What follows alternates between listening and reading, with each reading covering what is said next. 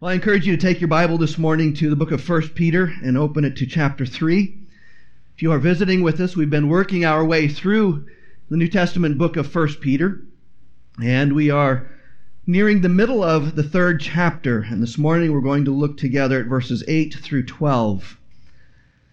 Again, that is 1 Peter chapter 8, chapter 3, verse 8. That's not bifocals, that's memory. Again, another sign of growing older.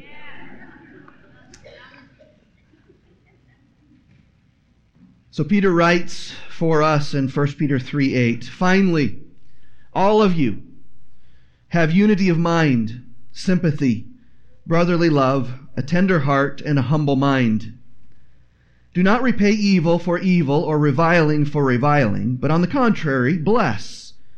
For to this you were called, that you may obtain a blessing. For whoever desires to love life and see good days, let him keep his tongue from evil and his lips from speaking deceit. Let him turn away from evil and do good. Let him seek peace and pursue it. For the eyes of the Lord are on the righteous, and his ears are open to their prayer. But the face of the Lord is against those who do evil." Our Lord Jesus, we come and bow before you as your people this morning, asking that by your Spirit you would open your word to us.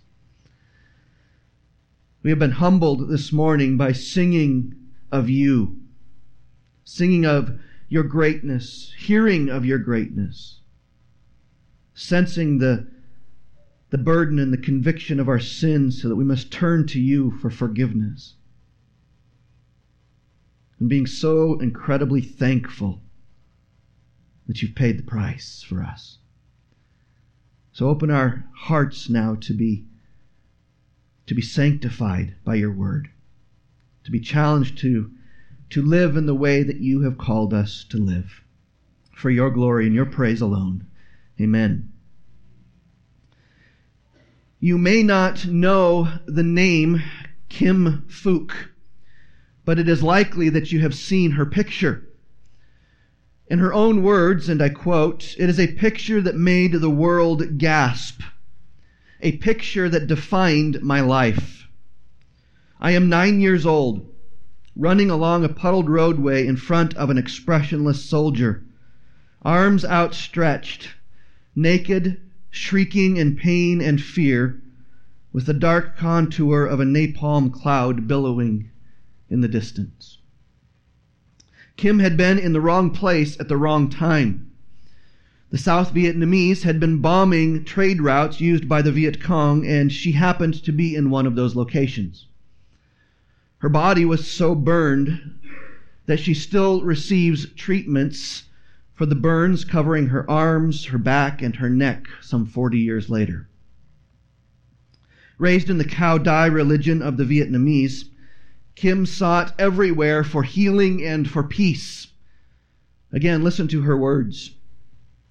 "I continued to bear the crippling weight of anger, bitterness, and resentment toward those who caused my suffering.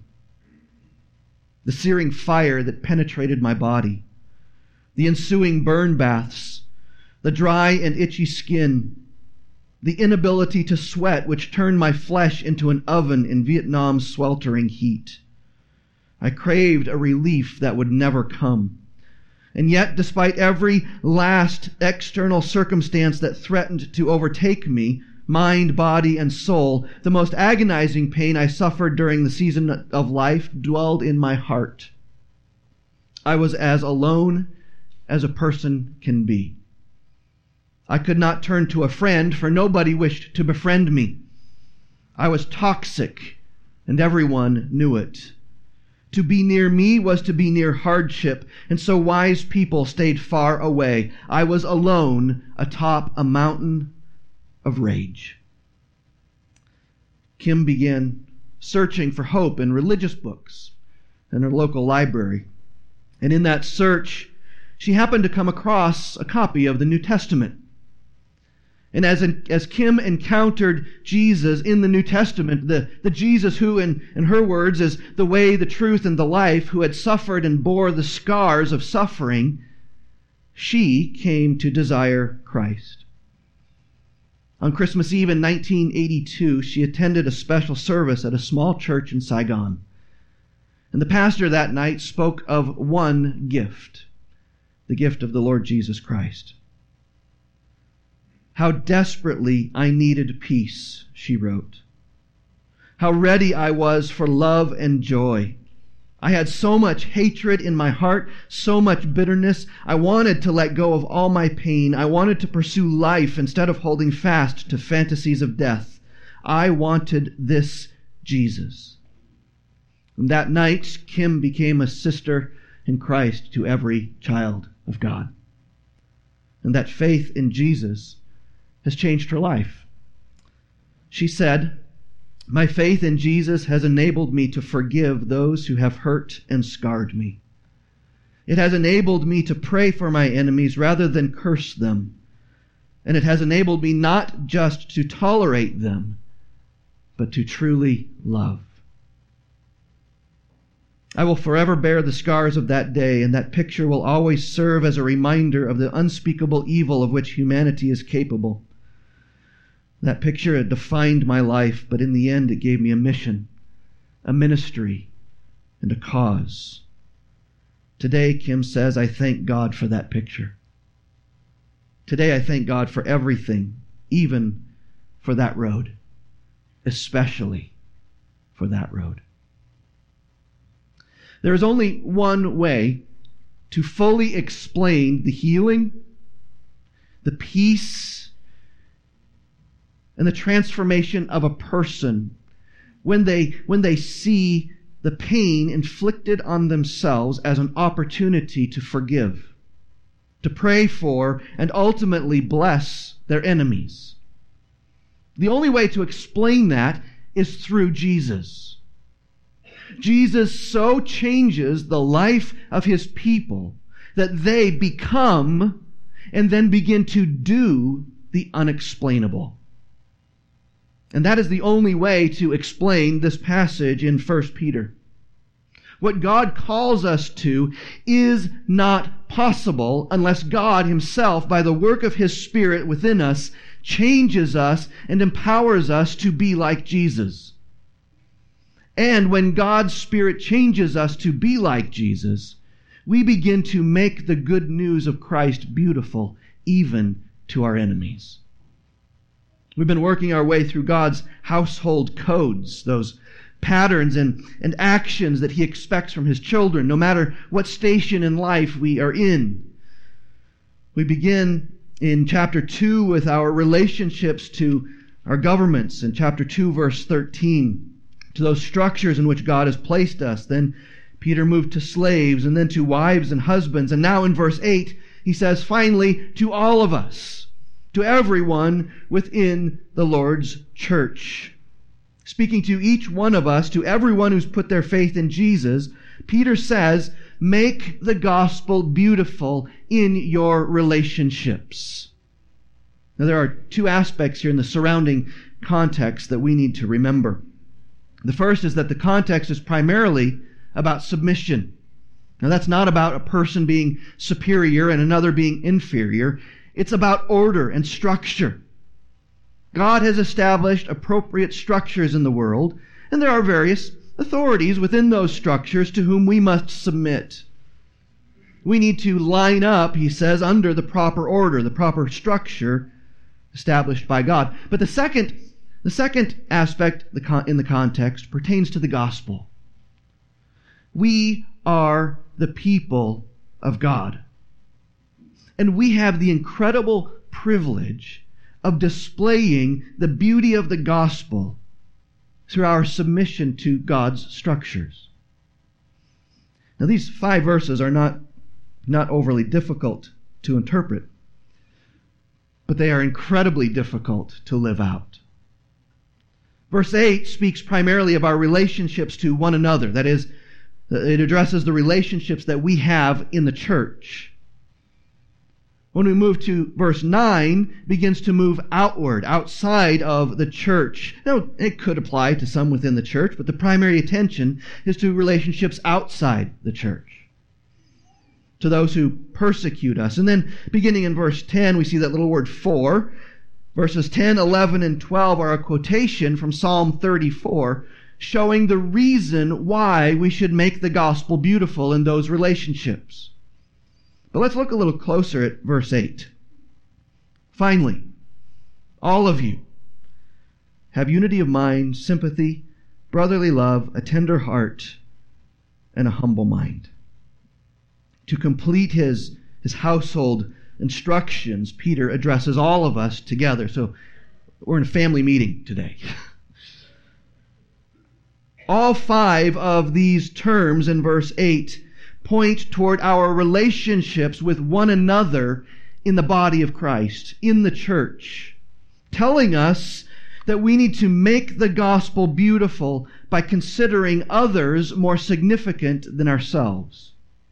Now, if that statement sounds familiar to you, that's good and it's encouraging, because it tells me that you've read Philippians. Philippians chapter 2 tells us, "Do nothing from rivalry or conceit, but in humility count others more significant than yourselves. Each of you look out not only for his own interests, but also for the interests of others." And have that kind of mindset, the Apostle Paul said, because that's how Christ lived. And the Apostle Paul began to then tell us in Philippians chapter 2 of what that looked like in the life of the Lord Jesus. He considered us more significant than himself, so much so that he left the glories of heaven to take on the form of a slave to die. When Jesus saves us, when we come to faith in Christ alone, everyone else in the family becomes more important than me. We need to let that sort of settle into the depths of our being. When we come to Christ, everyone else becomes more important. Now, that doesn't mean that my interests don't matter. That's not what we imply. It's not that I become insignificant. No, it's that when I relate to you, you become more significant than me. Because now in Christ, my focus is not on me, but on Jesus first, and then on others. In humility, count others more significant than yourselves. Now, just prior to that statement in Philippians chapter 2, verse 2, Paul encouraged unity in the church. He said, "Complete my joy by being of the same mind, having the same love, being in full accord and of one mind," emphasizing, think the same way, be unified in how you approach things. And what Peter says to us here is so similar that some think that Peter was borrowing from Paul. Have unity of mind, sympathy, brotherly love, a tender heart, and a humble mind. We make the gospel beautiful in our relationships within the church by having the right thinking, the proper feelings, and the right kind of love. Having unity of mind and a humble mind are parallel, and they're sort of bookends to those 5 units. Peter brackets these set of characteristics by pointing to the way we think. We must think the same way. Have the same way of thinking. Now, how do we do that? How is it possible to think the same way with so many different perspectives, so many vastly different opinions, and different patterns of thinking? How do we do that? Well, we need to understand first that Peter is not calling us to be robots. He isn't suggesting that we have identical minds. What he is saying is that we are to actively submit ourselves to our brothers and sisters in Christ. And when we do that, their thinking becomes more significant than my thinking. And when we do that, we begin to display a humble mind in the church. So a humble mind is key to the church having the same thinking. That same thinking is guided by God's Word. But he doesn't stop there. He also says that we make the gospel beautiful in our relationships by having sympathy for one another that comes from a tender heart. We have naturally an innate softness, a tenderness for our own family members, don't we? Especially for those that are closest to us. You know, there may be that distant cousin that just irritates us to no end, but the brother or the sister, the mom or dad, we have a softness, a place in our heart that's tender towards them. That same softness, that same tenderness is to be present between each one of us in the body of Christ. When that is present, then we can be sympathetic towards one another. When we have the same thinking and we have a tender heart toward one another, we can also have the right kind of love, a brotherly love. This is the kind of love that looks at another Christian not as a stranger, not as someone of whom you should be suspicious or avoid, but someone who should be loved like a close sibling. Now, all 5 of these characteristics are only possible if we consider others more significant than ourselves. If I am thinking that I am more significant than you, there is no way that I will have a tender mind or tender heart toward you. There's going to be a great hindrance to being sympathetic and an obstacle to brotherly love. Only if we think and feel and love the way that Jesus loved can we fully display the beauty of the gospel to one another. That's the only way. Now, if we look down at verse 10, where Peter gives us the reason to act and feel and love this way, we see that there's actually a benefit to us. Whoever desires to love life and see good days. Do you want to truly love life? I think most of us would say yes. We really like to do that. Do you want to experience the good life and the way that God intended for you to experience it? Most of us would say, yeah, I would like to enjoy the good life. Now, we would sometimes add the good life that I define as the good life, but if we want to have the kind of life that God intends, the way to do that, God says, is by making the gospel beautiful in your relationships, by having the right kind of thinking, the right feelings, and the proper love for your brothers and sisters in Christ. Not only should you do that, you need that. Whether you realize it or not, you need every brother and sister in Christ that is here this morning. You need a family. You need a community that does this for you. Especially if you are in a position where the world hates you because of your faith. Now, we typically don't see the need for a church family the way Peter's first readers did, because we don't face the same kind of rejection today that they did. But even if your life doesn't look the same as Peter's audience, you need this family in this community more than you realize. You need this family of brothers and sisters in Christ, because if you refuse them, you will be an island all to yourself, and when difficult times come, you will be alone. If you have not cultivated the sibling relationships that God has given, you will be lost and alone when you most need the support of everyone else. Now, there's a side to this that even affects our mission. If we are not a community of siblings displaying the gospel to one another, we will end up driving people away from our church. We will end up driving people away from the gospel. One commentator says, a sure indicator of how community-oriented a church is, in my experience, is how one is greeted and incorporated into church as a first-time attender. Both words are important, greeted and incorporated. Some churches, he says, are gregarious at greeting new people, but seem unable to incorporate. Other churches may be a little bashful at greeting, but work strenuously and sensitively at incorporating new people.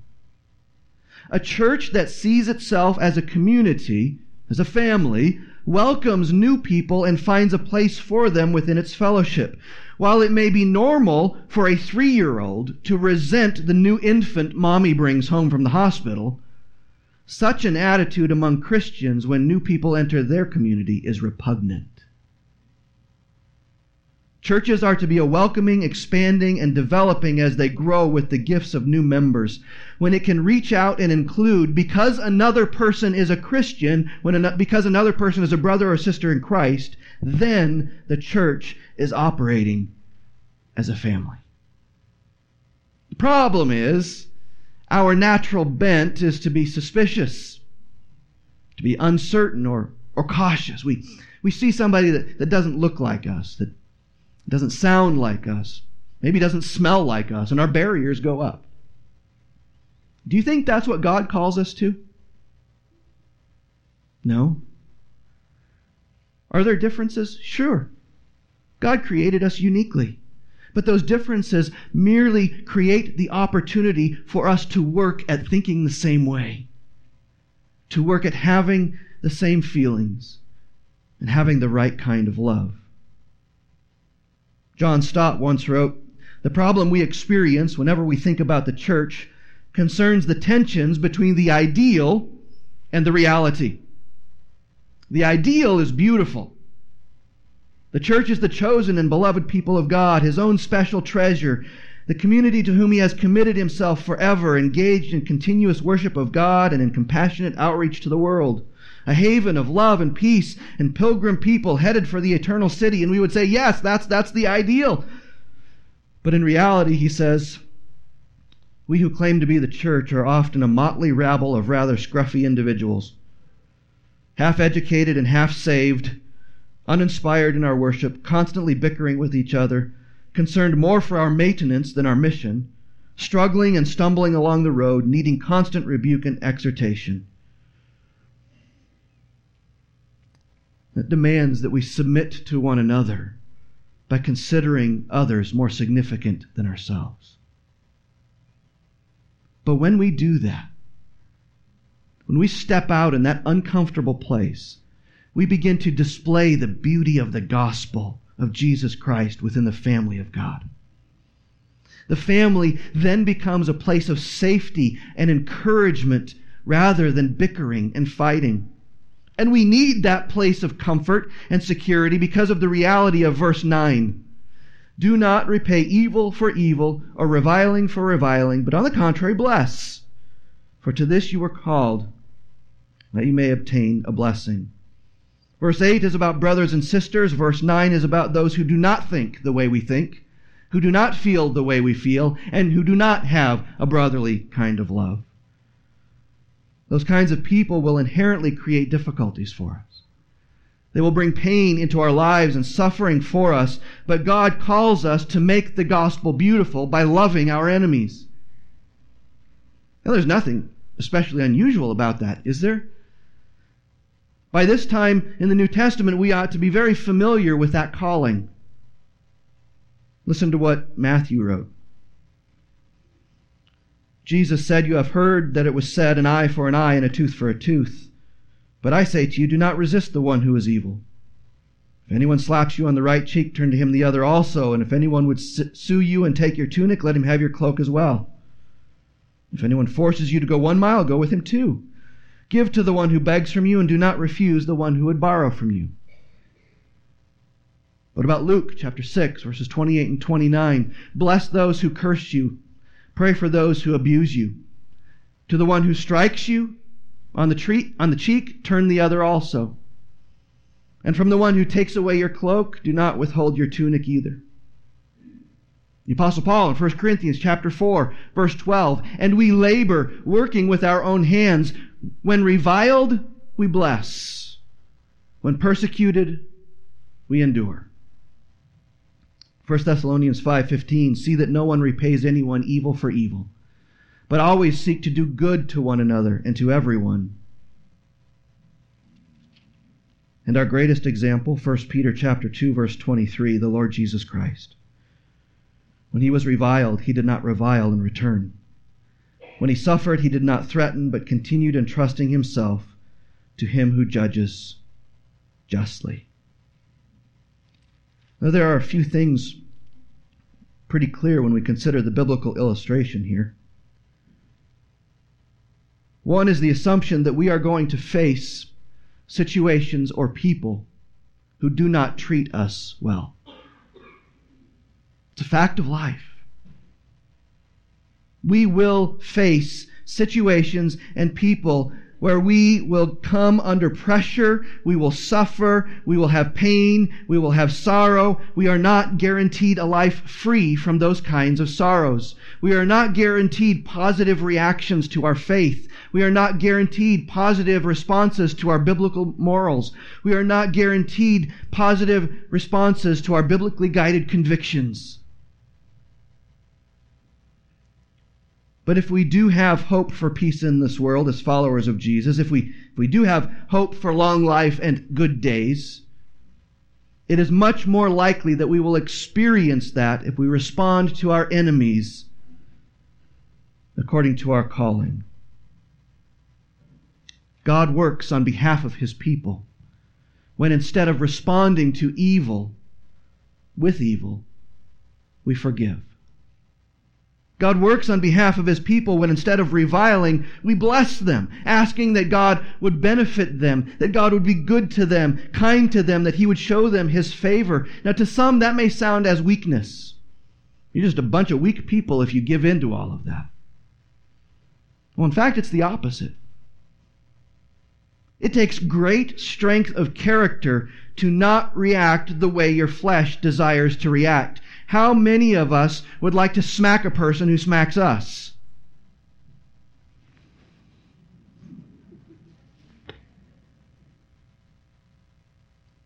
It takes great strength of character to not do that. Think of the last time you really, truly fought temptation. It takes great strength to resist that, doesn't it? It takes tremendous trust in the character and promise of God for him to defend you. That's a position of strength, not weakness. Our culture is a me-first culture. But Jesus calls us to be a countercultural family. We do that by speaking the truth. We avoid evil at all costs, and we humble ourselves even before our enemies in order to show the beauty of the gospel. And in doing that, God works to bring us peace. We do all of that while being future-minded. For the eyes of the Lord are on the righteous, and his ears are open to their prayer. But the face of the Lord is against those who do evil. Even if culture and society are not friendly and kind and welcoming and accepting to us, even if the political politics of our day turn against us, we can hope and trust that God cares for his children. And one day he will make all things right. Justice will come. We just need to be patient. We don't face the persecution Peter's first readers experienced. But we do have difficulties in our relationships, don't we? We've been working through some of those in the last few weeks. Most of us experience spats with our siblings, fights with our parents, disagreements with our classmates, arguments with our roommates. We get upset with our employers. Our relationships with our coworkers, our employers, and our brothers and sisters in Christ are often on the hairy edge of going from discomfort to arguments. Sometimes those relationships may cross over from simple spats to unhealthy fights, or God forbid, even destroyed relationships that lead to pain and suffering. Sometimes it's generated because someone opposes our faith. Whatever the cause, whatever the situation, are we working to make the gospel beautiful by humbly considering others more significant than ourselves and by responding to our enemies with love like Jesus did? Can we be a community, a family that not only wants to survive in this world, but a family that loves life and desires to see good days. Can we do that? Can we be courageous enough together to be humble and strong enough to set aside our own personal interests in order to see others more important because of Christ? Can we be a welcoming place that opens our arms with love to those who name the name of Christ and even to those who are searching and in need of Him? Can we make the gospel beautiful as we leave this place this morning? As we live our lives throughout the week, can we proclaim and display the glory of the gospel when we are gathered together? Yes, we can. Because what God calls us to do, He also empowers us to do. And by His grace, by His power, and with His help, we will be the people that He has called us to be. Lord Jesus, we come together this morning confessing our sin. Lord, we have irritations with one another. We may have disagreements with one another. There may be even some in this room here this morning sitting on opposite sides of the room who can't stand to stand next to one another or sit next to one another. Lord, this is the terrible nature of our sinful flesh. Rebuke us where we have need of being rebuked. Convict us to see where our perspectives need to change. Lord, cause us to know our brothers and sisters. Cause us to put them first because we put You first. Make us a community, a fellowship, a family that is a light on a hill, a beacon that says, this is the beauty of Christ. Come and see Him. Amen.